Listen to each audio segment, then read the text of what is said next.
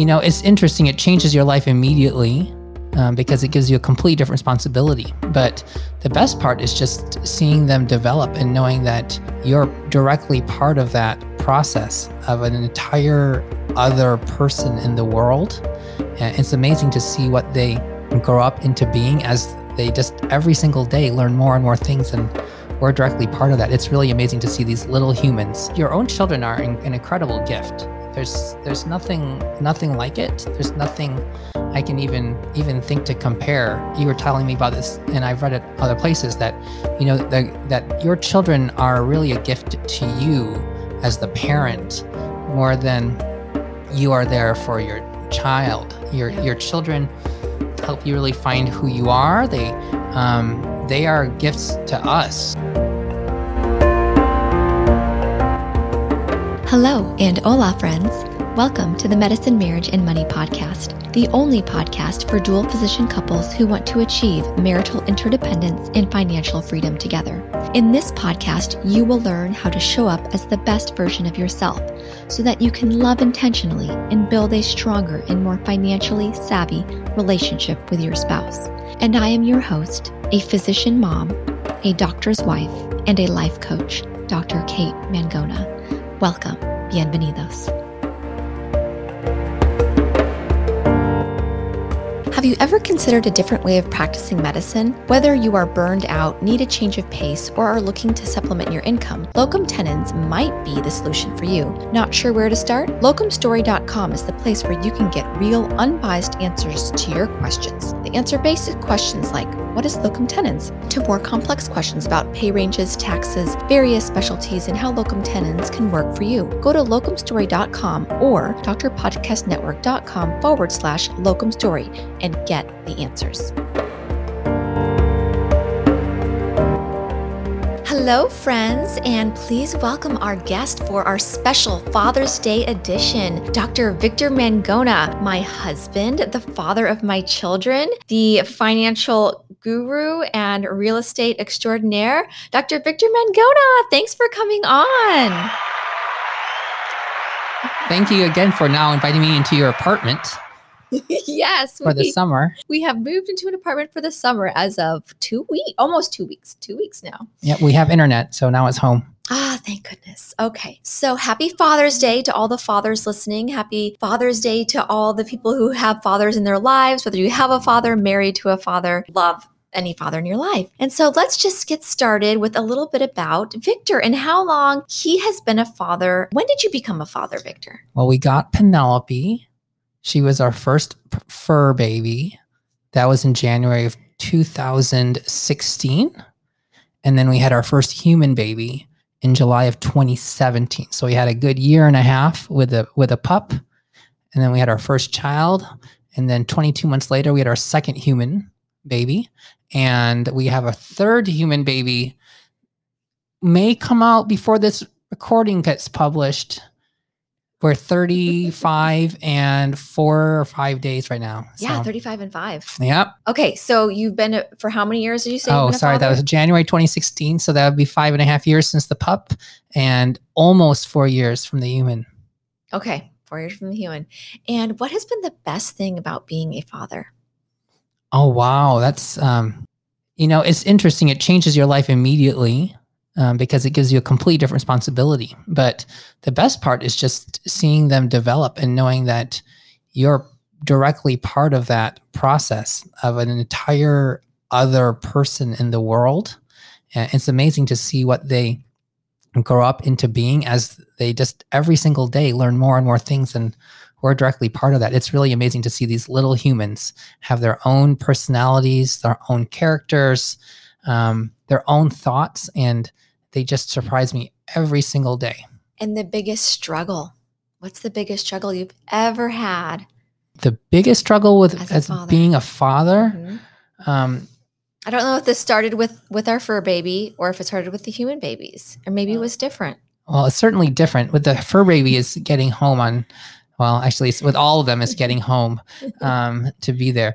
But it's difficult to actually, the biggest challenge now is spending quality time with them independently, and prioritizing spending time with all of them as individuals, and not just to the dominant one. And it's very easy for that to happen. The dominant one, the one that talks the most.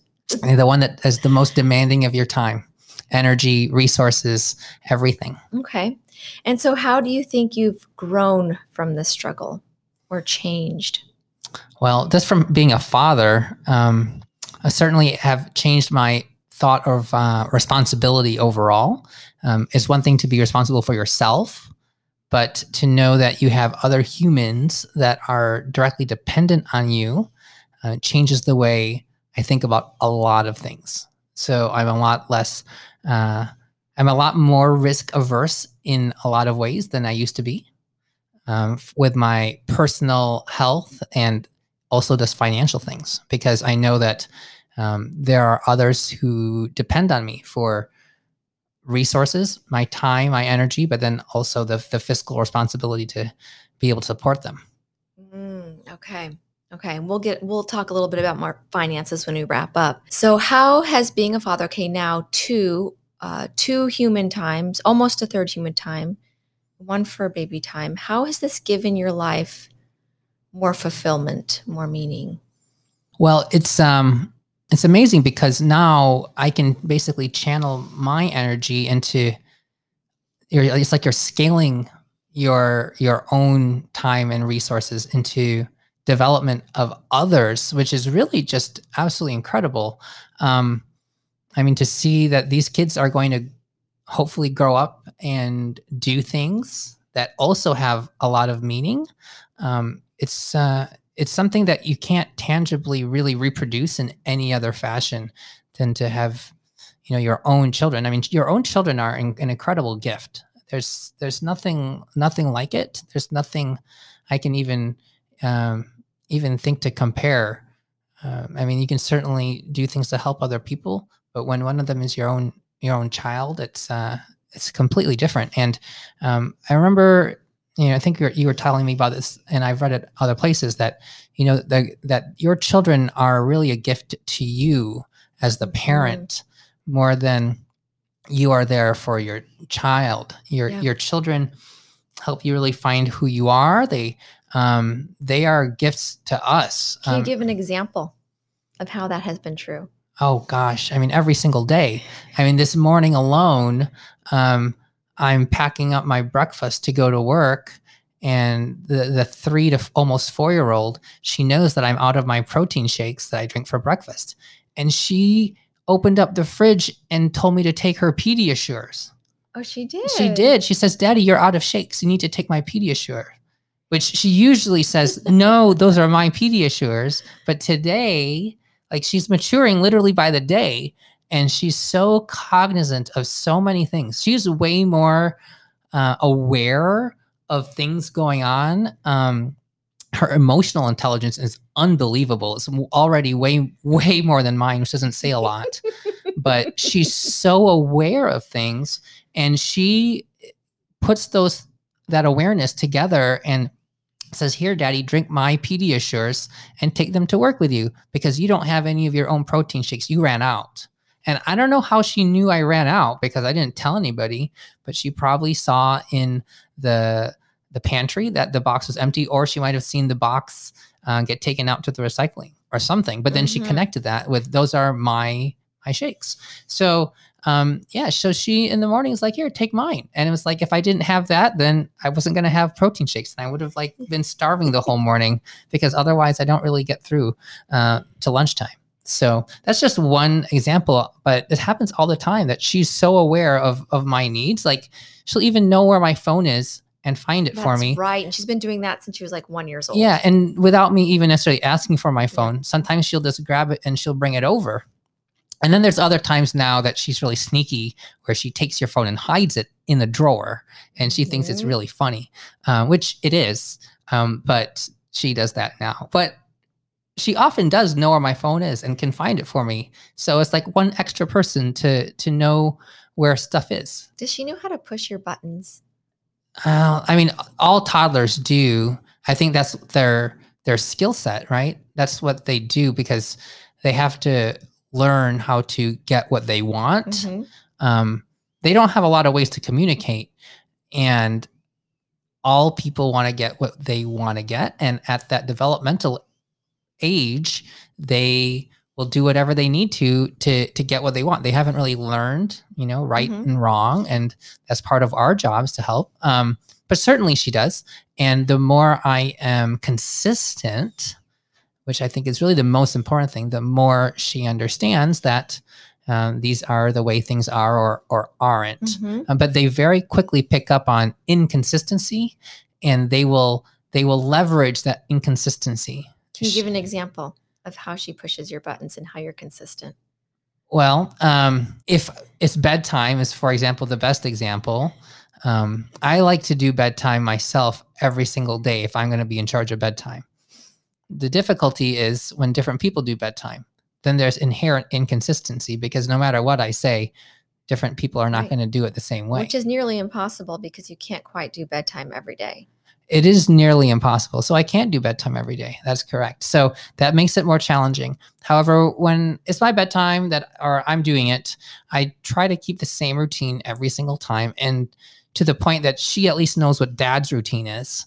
And I think that helps. I have pretty clear rules. Like once we're in the bedroom, we don't leave the bedroom, which is a big one, because she likes to follow you out, and then you have to start the whole bedtime thing all over again.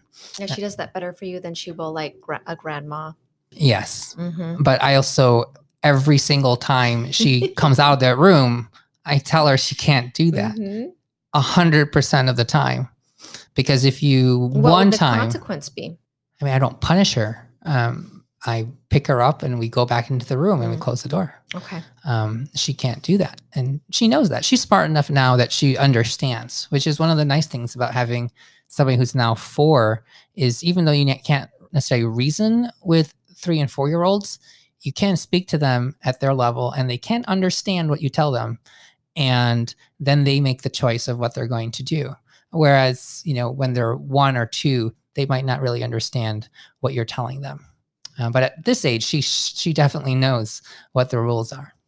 So, Victor, now that we're about to have a 3rd human baby, our 3rd girl, Tres Marias, what do you prepare? Like, how do you feel more prepared? You feel more prepared for this one or not? And why? Yes, because I know to not plan on things like when the baby's coming. I think we are more prepared now than we ever were for either the first 2. The first one came 2.5 weeks early, and as a prima gravida was very surprising. And then the second one was an entire month early. Yeah, we were so surprised the first one that what happened. Where did we were out of town. That was not planned. Well, you did have a suitcase that time. I had a suitcase, but not with the baby stuff. Oh, right. And we didn't have a car seat. We had to send your uncle out to pick up the car seat we wanted. He drove like an hour and a half to deliver the car seat. Thank you, Uncle Roger. Yeah. So he went all the way over to like the one bye-bye baby, like 45 minutes away, to pick up in Austin. He drove to Austin from San Antonio. We live in Dallas, you guys, y'all. People who aren't from here don't know how far away these things are from us. But yeah, these individually are huge cities compared to a lot of places. But yeah, so we didn't have a car seat for the first child. We were unprepared parents. And then the second one, Kate didn't tell me she was having contractions the entire day. Because that was normal, Victor. I have contractions all the time. I don't have contractions all the time. And you don't have contractions all the time. You have contractions when you're pregnant. So this time, now that we're past the amount of time that our second child was in utero, every single day, I wonder, is this the day? Which is something I never thought about for the first 2. And you remind me every single day not to have the baby. Yes, I say, oh yeah, by the way, don't have the baby. On your to-do list, erase have the baby. Because I have a lot of patients to see today. Because my partner's out of town today on vacation until Friday. So if you're going to have an early baby, let's wait till Friday. But then we have plans for Saturday. That's right. Father's Day plans. Oh, okay. Right. So you know what else I'm telling myself is, when you have your first child, when you want to be kind of, I don't know, is pragmatic the right word? I don't know the right word. It sounds like it's the right word, but it's probably not the right word. I don't actually know what that means. But practical, really, I wanted to get neutral colors. I wanted to get neutral everything because, if you're planning on having a second child, you have a 50% chance of having a boy after you have a girl. They're completely independent, probabilities in theory, although maybe they're not independent probabilities. Maybe there's a reason why we're only having girls. But did we get neutral colors? I mean, a lot of all the furniture was neutral. Right. The bedroom was a little pink. A little bit pink. It was mostly white and gray. White and gold. Gray, yeah. And gold, yes. And then we had one girl, then we had another girl, and we could have had the whole place pink the first time. We could have had like the pink stroller instead of the black stroller because, I mean, the Doona in pink was really cool. That really did look good. And but I didn't want to get a pink Doona because then I forgot about that. I didn't. Yeah. But once we did have the baby, we started getting things in pink and right, but not like big ticket items. We're talking about like clothing. Right. And then most of our big ticket items we got resale. We got from the neighborhood. Yeah, you buy them depreciated and then you get rid of them depreciated. And we've used them all 3 times now. Yeah, we will have used them 3 times. But I would have also no. In retrospect, I probably still wouldn't necessarily recommend it. But if we had bought the Snoo 4 years ago, we would have gotten a lot of use out of it. Yeah, I don't know if it was invented. Oh, it was available at the time. It was expensive though. It had just come out. You couldn't buy it used. And by expensive, I think it was maybe $700 or $800. That's $1,000. But now it's $1,500 bucks. I just looked it up the other day because somebody responded to my email and they're like, "What's a Snoo?" And I sent a link and it's like, "Oh my gosh, $1,500! This thing has gone 2x in price." I don't know if that's due to COVID backups and the increased demand like it is for cars, or maybe they've just done so well that now they can charge 2x what they charged before. And luckily we bought it from a very nice family. Yes, and we bought it used for about half of that price. It actually looks never used almost. Yeah, I was surprised we got it. She had just had the baby like 3 months prior. I'm like, "You're already done with this?" Maybe that's how long people use it for. We're going to see. We keep our kids in their infant seat for 2 years because they don't outgrow their infancy for 2 years. So one of the benefits of having very small children is that your things last a lot longer. And yeah, I mean, Catalina is more than 2 and she can still fit in the Doona based on her height and weight. So yeah, we could actually have 2 kids in infant seats. These aren't even close to being Irish twins. These are literally 2 years apart, but they could technically still be in infant size seats. Now 25 going on 26 months apart. So yeah, it's interesting. We didn't spend that money the first time, even though we discussed it. But we were broke. We were broke when we had the first child, or that was July 2017. We weren't technically broke anymore. We had just become not broke around October of 2016, but we were barely in the black, barely above positive at this point. When 2 years as an attending.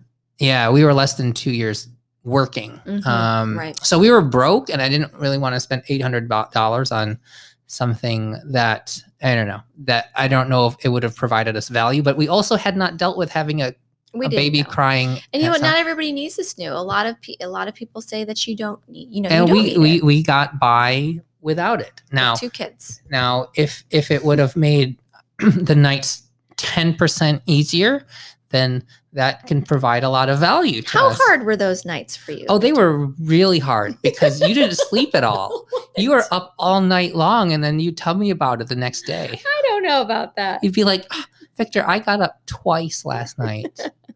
Yeah, and then you tell me that, and I'd be like, "I don't remember that." Victor's a good sleeper.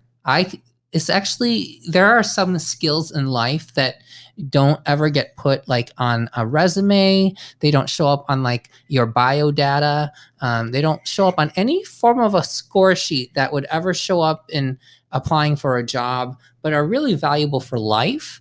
And one of those things is being able to sleep anytime, any place, anywhere, for any duration. That is an unbelievable superpower. Yeah, with all the lights on. Yeah, all the lights in on. sweltering heat. Any temperature. I cannot do that. Anytime. Victor can sleep at the bottom of the ocean. It is. So the first child, the biggest change was going from 1 to 2, because basically that meant that I had to actually pull around 30% of the weight here. So going from 2 to 3, though, I'm not as worried about, because I've already been pulled into the game. And so, and we already have systems in place. Like, this is the first time in 4 years that we've had too much childcare, because we have both of our kids in school simultaneously, while we also have a nanny here all day long waiting for the baby to come. But we can't have her not work, because we need to keep our nanny. And she's like one of the most important people in our life. And does a lot for us. Oh, we love her. And so we need to keep her working. And we can't lose our nanny. So we're just paying for the nanny. But she doesn't really have anything to do besides... You know what? She cooks, and she helped us organize our entire apartment. We find things for her to do, and it's fantastic. She drops them off, picks them up. I mean, if we had to drop them off and pick them up, we'd be late for work. That's a lot of, because unfortunately we don't live that close to the school. Not far. I mean, we're spoiled. It's like 5 miles, but it's 5 miles out of the way for you. 25 minutes. Yeah, depending how you go there. If you take the service road, I mean, if I take the highway, it'd be a lot faster. But yeah, it's not like close, but it's not far. Yeah, no, and my mom is here. So we have my mom and a nanny, and the kids are both in school. Yeah, his mom is actually here just in case we have the baby. Like, we didn't do this the first time, and we didn't do it the second time. And now we're doing it the third time, and the baby's staying inside. All right, maybe there's a reason we're over-prepared. It's like bringing an umbrella. Yeah. If you bring an umbrella, it's not going to rain. It's the rules. I'm also... there's a saying about that. Older. I'm older, so my ligaments aren't as lax anymore. I'm very confused about this. My PM&R friend, my good PM&R friend, told me that's probably why I had premature babies, and now the third one, I'm just... Well, we're still preterm right now.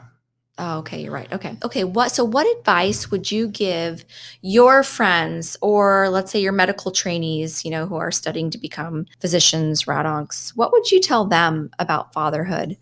Well, frankly, anybody should spend a week of their lives on my service, including you pediatric oncologists, who I wish I could get them to spend a week, but...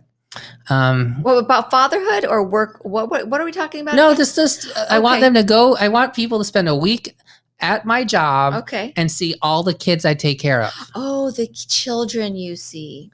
Okay. Yes, come to my job for a week and see all of the kids that I see and take care of. Mm-hmm. It will change your life forever. Why is that? Because you palpably see, feel, and hear the mortality of children, but you also see their resilience. Okay, but we take way too many things in life for granted, and one of the things that almost all people take for granted is the health of children and the survivability, the immortality of children. Most people never think their child's going to die. Although, as any parent will tell you, they're always concerned, oh, my child could die. Or most parents have that concern at some point, whether it's crossing the street or going swimming at the pool or anything. But those are deaths more by accident, as opposed to deaths by illness, which are completely different. The most common causes of death between ages 1 and 5 are accidents. They're going to be pools and car accidents, right? But when somebody 1 to 5 dies from other causes, it's not expected, because the human body at that age is brand new, right? You've made it past the first year. The things that unfortunately children die from in the first year, once you get past that point, you've kind of made it through the most difficult initial portion. Mm-hmm. A young human has brand new parts, right? You're very unlikely to die from any chronic disease, except for cancer, right? You're not going to die of heart disease at age 2 unless you have some sort of congenital heart problem, right? But you certainly could die from cancer at age 2 if you're diagnosed with a cancer that's not congenital. So unfortunately, I see a lot of children.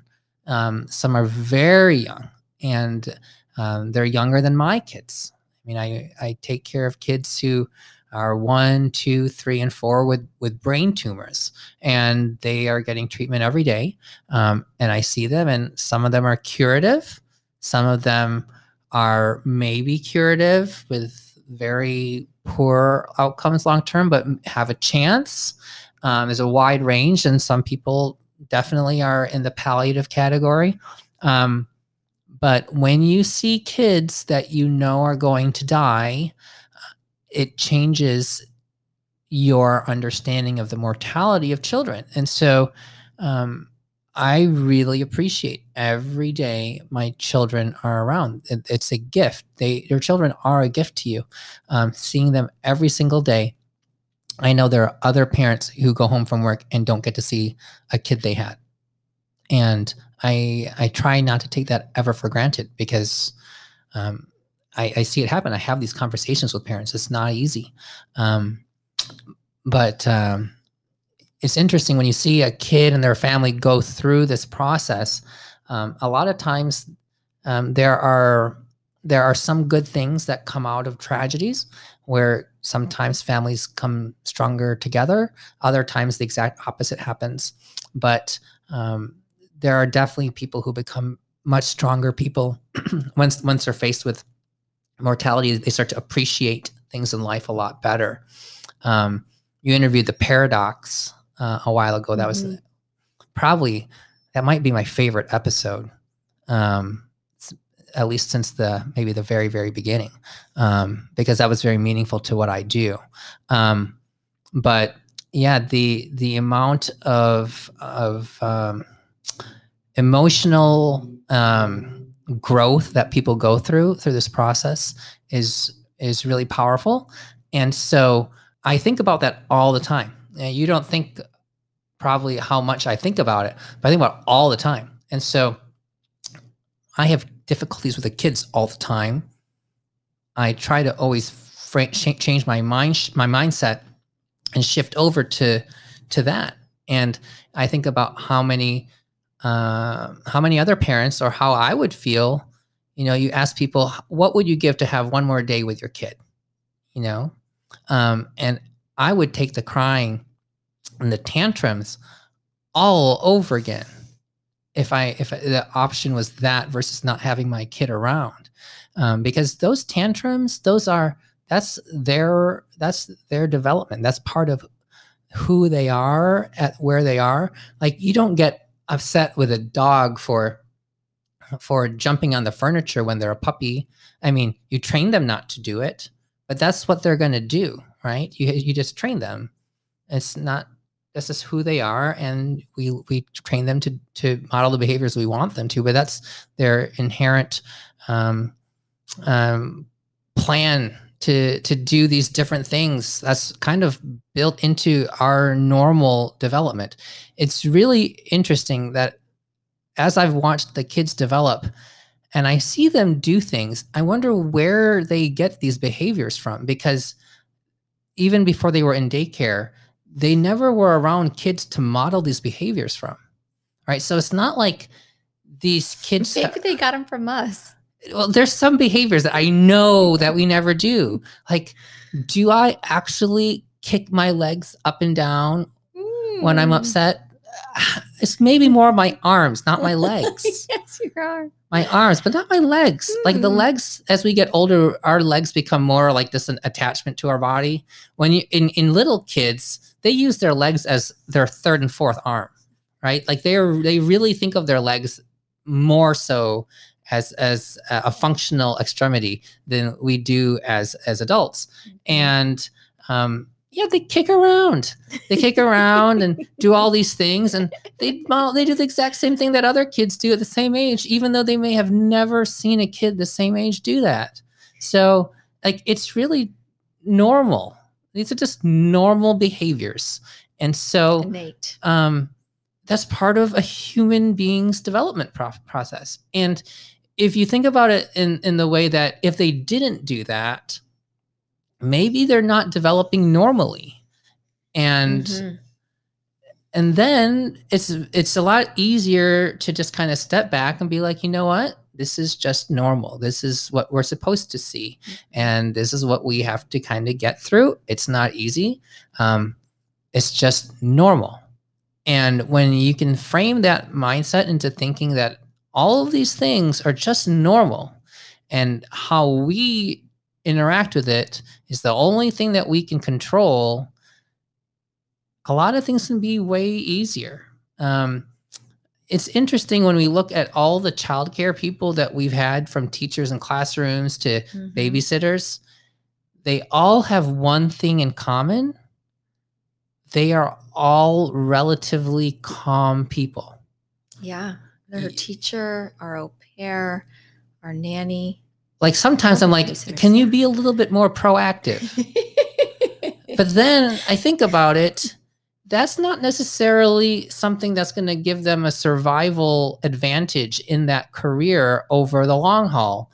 Because if you're uptight and super proactive and want to get everything done on time, anxious. Yeah, you're not going to be able to take care of toddlers for a career. You're not going to be able to do that for 10 years. You're going to burn out on that job really fast, and you're going to find something else for which that it might actually give you an advantage, right? But it's not really that helpful for 2-year-olds. So it's really interesting to watch this. And you look at all the child caretakers, like, it's not a surprise. It's not a coincidence. They all have this general similar character trait, because that's ultimately what you need. You just got to be okay with letting them be toddlers. And, it's okay for them to have tantrums. That's part of who they are.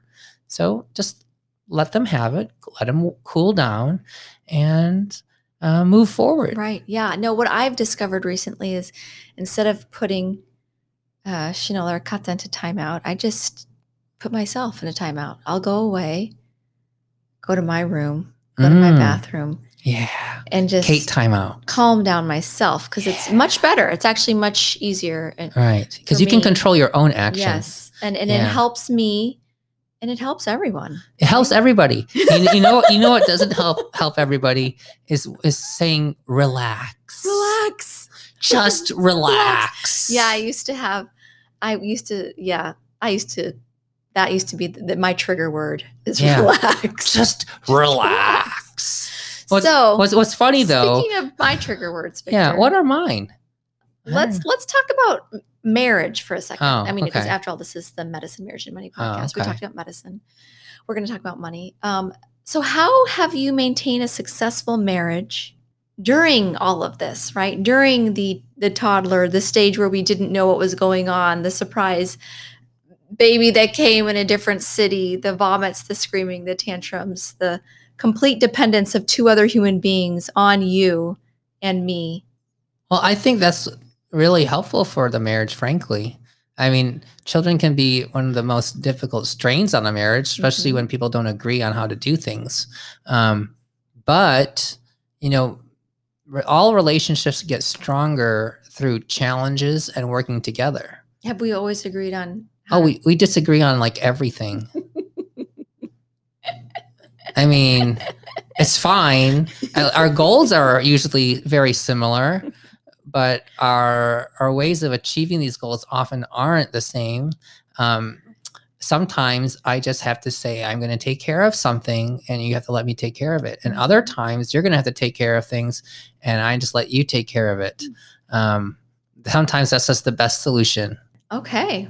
That's awesome. Okay. Successful marriage we each take care of separate things, have the same goals, the same values. We might just get there a little bit differently, right? That's what the math teacher always wanted you to write down, is like all the steps on the way to the solution, because it wasn't actually. Oh, the proofs? Yeah, the proofs. Oh, the geometry proofs. But that's completely logical. Oh, okay. Yeah. That's different. Yeah. So, okay, let's get to your favorite question, your last favorite final question, Victor. Do you have any financial tips, or have you learned anything different about finances by having children, or for current fathers? Things you would tell current fathers or new fathers, expecting fathers. Well, that's interesting. A lot of people's financial beliefs come from how they were raised. One of the things that I want to instill in our children is the ability to create money and to have it be limitless, and that they're in control of it. Like, I want them to be able to go out and, you can do like a lemonade stand, or you can be creative and do other things and find ways to make money and hustle and go out there and know that you're not limited by anything. Okay. But our kids aren't quite old enough yet to really go out there and be entrepreneurs. Although Shanola does like to get coins for things. And purple coins. That's our favorite color. There was this little story that I'd like to share, because at one point we had we have a piggy bank, and Lola, grandma, started giving her coins that she could put into her piggy bank. And so she got really excited to get coins. And then Mama Kate once said, yeah, go find coins. Anything you find, you can put in your piggy bank. And then Shanola she's looking, she's really motivated sometimes to do things. And she finds my stash of dollar bills that I use to do my talks. So she had this gigantic stack of money. I don't know how many dollars it was, but she brought it back and she showed it to Mom. All the money she found. She started folding them all up into little tiny rectangles and sticking them in the piggy bank. So instead of like finding nickels between the couch cushions or in her car seat, she found dollar bills. At least they were dollar bills. Right. I mean, yeah, you don't use $100 bills. Not for demonstrations. When you're doing your demonstrations. Yeah. So that was a very lucrative day for her. She probably realized that panhandling can be a lot more efficient than, working a hourly wage job. That might have been her first lesson in entrepreneurialism. And that's something we actually probably need to start doing now that she's about to turn 4, right? Is commissions. Yeah, there's a lot of different things we can do. Now, financial tips for new or current fathers. So before people even get there, I want to kind of rewind. I think the most important thing to think about before having family and children is, I hate to use the B word, but to plan your cash flows based on future expenses. Because so many people, once they start getting a paycheck and they're young, single, independent, they're like, oh, discretionary money. I mean, yeah, you might be living on your own and paying for your apartment, but you think that every other dollar that you're not paying to put a roof over your head or feed yourself is discretionary money. Well, it could be. I mean, you should be saving some for yourself, but ultimately, you're going to have expenses in the future that are going to be there, and they're going to be there for a long time. And if you inflate your lifestyle to a point that those are not considered, then you're going to have to deflate your lifestyle when it happens. So I really encourage any new person who is coming into a bigger income to plan on all of the future maximum expenses that there could be in the next however long, 20 years, and plan on that. Like if you're planning on having kids and it's not that far down the road, and if you have 3 kids in daycare all at the same time, that can get pretty expensive. That could easily be $5,000 a month. And that's on top of all of your other expenses. And so if you took your income and inflate your lifestyle, and now you have to find $5,000 extra, then that has to come out of somewhere. If you were saving $5,000 a month, well, now you're not saving anything. If you're saving less than $5,000, now you got to find a way to take it out of other places. And I think that's the biggest adjustment for people, because most people underestimate the costs of a lot of things. Like I used to think of, okay, childcare for school, nanny, daycare. Au pairs are very inexpensive if you go that route, especially if you have multiple children, if you're willing to sacrifice the space and whatnot.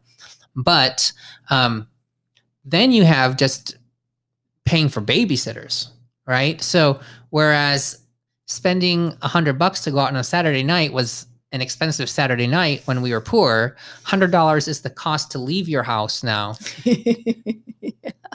And then go spend more. And then you spend a lot more money on the way out after you've already left. So there are a lot of expenses that we don't really necessarily think about. Kind of like when people say, I'm going to buy a house, and they think that the mortgage is the cost of the house. That is just the beginning of the cost of the house. In property tax, those are all just the beginning. You have to deal with the maintenance, repair, insurance, all the surprises, the time and energy it takes to maintain that house, that property. Those are a lot more than most people who are new homeowners ever expect. So for the new parent, new homeowners, there's going to be a lot of surprises. You don't have to buy a lot of things new. Most everything you can buy for your kid, you can buy from somebody else who's had a kid who's already worn it in for you. So you can buy things often like half the price, and you can get rid of them at like the same price. So you can get a lot of things which otherwise could be pretty expensive and really not cost you much. Those things you can find a lot of ways to be very resourceful for. But the childcare, childcare is expensive. If you want to have basically full-time childcare all day, every day, you're running, you could easily run, like $8,000 a month for like full-time childcare. Mm-hmm. That's a lot more than most people can really cash flow readily. So I would highly recommend planning those future expenses. Even if those expenses do not already exist, live your life as if they do, and take all that extra and just save it now while you can. And if you are in the medical field, like both of us, and tend to have children at a little bit later age after you're finished school and training, maybe you should consider saving for fertility treatments. A lot of my friends, a lot of my coworkers have to go that route. And that is not cheap. Right.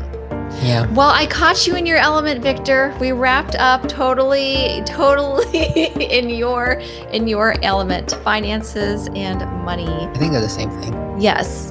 Finances and money. Okay. Both of them. Oh, yeah. Okay. Thank you for being on my show once again. I guess you've been on my show multiple times, but and happy Father's Day for anybody who's listening. Happy Father's Day to my father. Happy Father's Day to Lolo and Papa G and all the other fathers. Any closing remarks? Well, thank you. It's fun to be a father again. Every year on Father's Day, it's always exciting that I get to celebrate this day. Happy Father's Day to my own father. And this will be coming out the day after Father's Day. It's Father's Day Monday. So kind of like this is Father's Day Monday. Yeah. And you can celebrate it for the rest of the month, pretty much. Yeah, and I might be a father 4 times over now, or by Sunday. Probably not. We shall see. Such a fabulous show. Before we finish up, don't forget to visit locumstory.com or drpodcastnetwork.com/locumstory to get real, unbiased answers to all your locum tenens questions. The content of this podcast is not intended to be a substitute for professional, medical, or financial advice. The opinions provided on this podcast are those of myself or the invited guest alone. They do not represent the opinions of any particular institution. Always seek the advice of your physician or financial advisor with any questions you may have of a medical condition or financial plan. This is for your entertainment only.